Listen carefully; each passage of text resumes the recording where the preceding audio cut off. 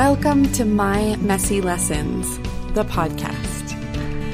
I hope this show will encourage you to know and love yourself more, inspire you to look at things differently, or maybe just say, "Oh, thank God, I thought I was the only one."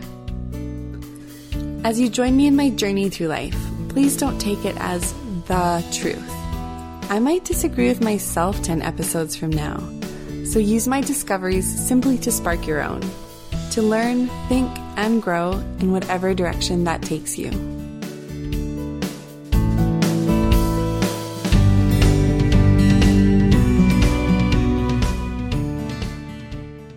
Hello, everyone, and welcome back to my discussion on self-compassion. I am going through 10 different lessons that I've learned on self-compassion, and so let's just dive right in.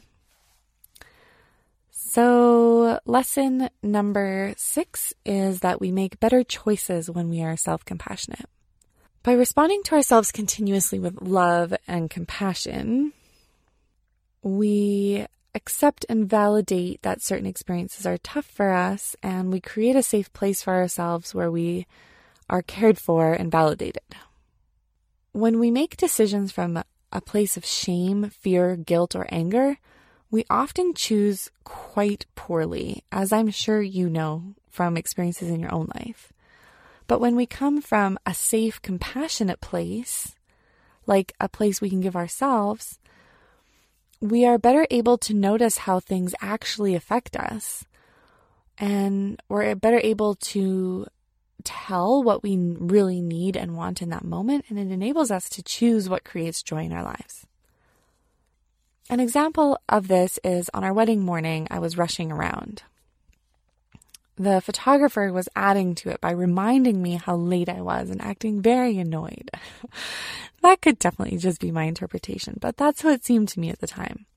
And I was in major shame. I was shoulding myself right, left, and center. Why wasn't I more organized? I thought I had this all figured out. I thought I had lots of time. Now we're late and I'm wasting the photographer's time. We were supposed to start pictures half an hour ago. I'm such an idiot. Why didn't I think of this stuff before? And now the strap of my dress broke, and I can't believe I didn't even think to bring a safety pin. What an idiot. Seriously. I was not in a great place. And because of that, like, when you're in a rush and you're in a place of shame, everything just gets worse because you just can't think clearly to think, where you put something or to remember everything you need to do. Anyways, once I was ready and we were on our way to get our pictures taken, I had room to breathe and realized, yes, most brides are this way the morning of the wedding because there is a lot to do. It's okay. I'm not an idiot. I'm normal. This place of self-compassion and also compassion on the part of my bridesmaids helped me to clear my head and say, you know what? I'm going to enjoy this day. Who cares if I'm late? If the photographer is annoyed by me and how I do things and that I'm late, that's okay. I don't pay her for her opinion. I pay her to take pictures. And that's exactly what I did. I just started enjoying my day. And I didn't worry about being late because that wasn't really important. But if I had stayed in shame, it would have bothered me all day, and I would have been people-pleasing the photographer instead of enjoying my wedding. Number 7, there is something about self-criticism and being hard on ourselves that is very isolating. When we're in pain and shame, we tend to think that we are all alone, that no one has been through this, chosen this, done this, thought this before, that our weaknesses or imperfections are flaws, that there's something wrong with us. But when we have compassion and embrace our light and our darkness, it connects us to the rest of humanity because this is part of the shared human experience. We are more connected to other humans because we are all just as vulnerable and just as flawed. In the book by Kristen Neff, it says, self-compassion isn't a label or a judgment. It's a way of relating to the mystery of who we are. It honors the fact that all human beings have both strengths and weaknesses.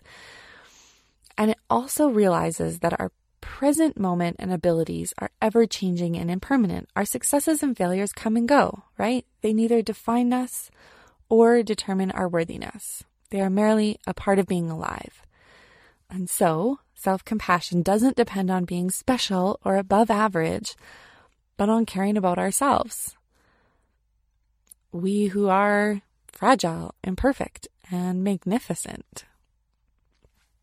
Brené Brown talks about standing in front of the mirror and saying something like, yes, I am imperfect and I'm wired for struggle, but I'm also worthy of love and belonging. To me, this is self-compassion. Number 8. Self-compassion allows us to take responsibility for our actions. When we do something that doesn't turn out the way we planned, maybe we hurt someone else or a lot of someone else's, if we criticize ourselves and we're hard on ourselves, we get angry at ourselves or ashamed or guilty, then we get consumed with these feelings, as I mentioned above, and it leads us into a shame spiral or anger spiral. And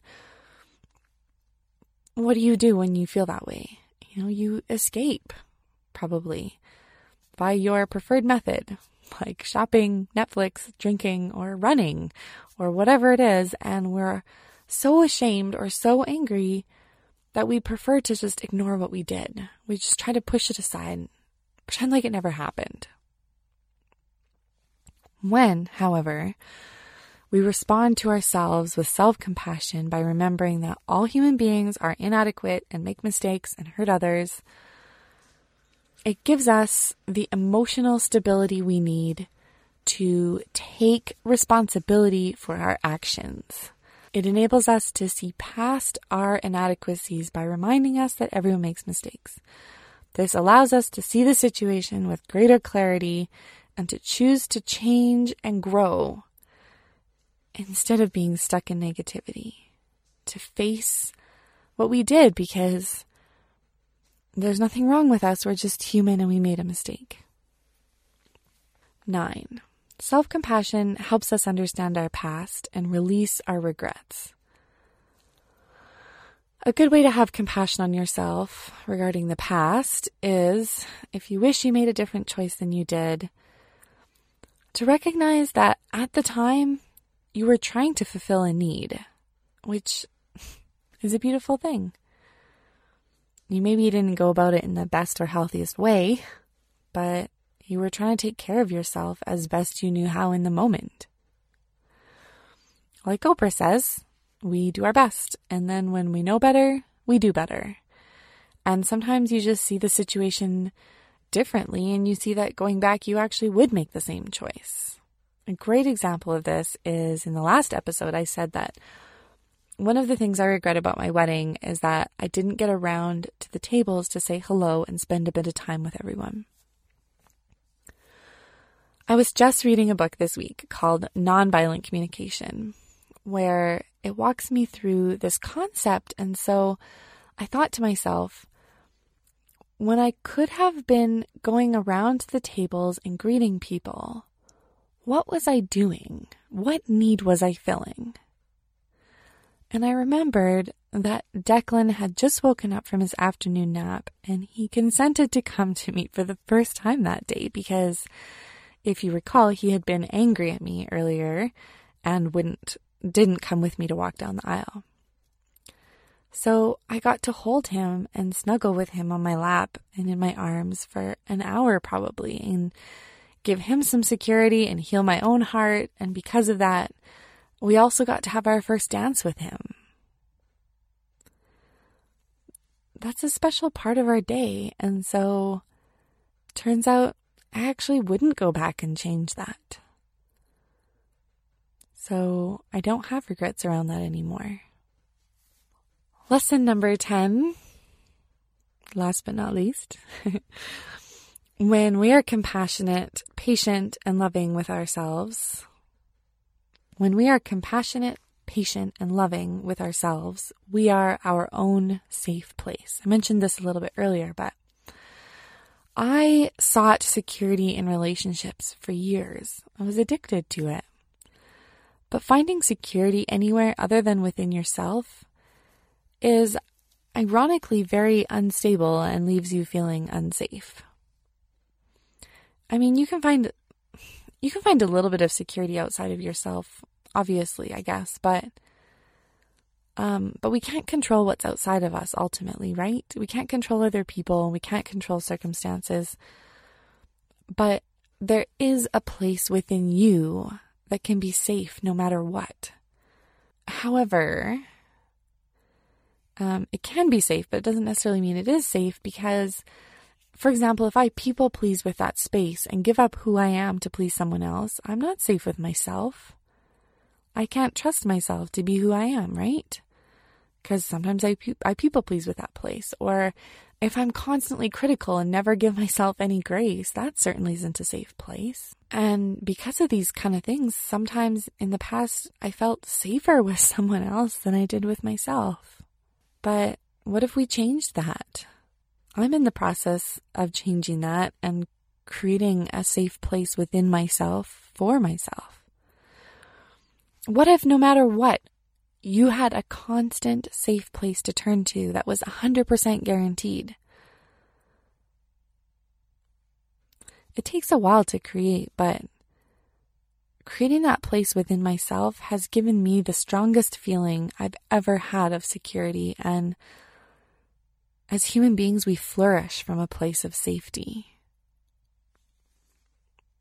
So that's my lessons for you on self-compassion. And like in the past episode, I just want you to continue to pay attention to how you talk to yourself and how you treat yourself. Are you compassionate, gentle, and patient with yourself? Or are you harsh and critical? And what kind of effect does that have on you? Does it actually accomplish what you think it accomplishes? And what if you tried being compassionate with yourself, treating yourself like your own best friend?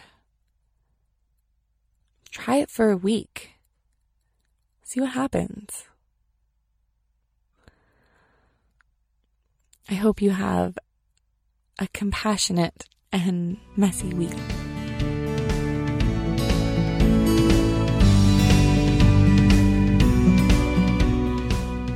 This is Phoebe. Thank you for listening to My Messy Lessons. If you'd like to continue this discussion, visit my Facebook group called My Messy Lessons, the Community, and ask to be accepted into it.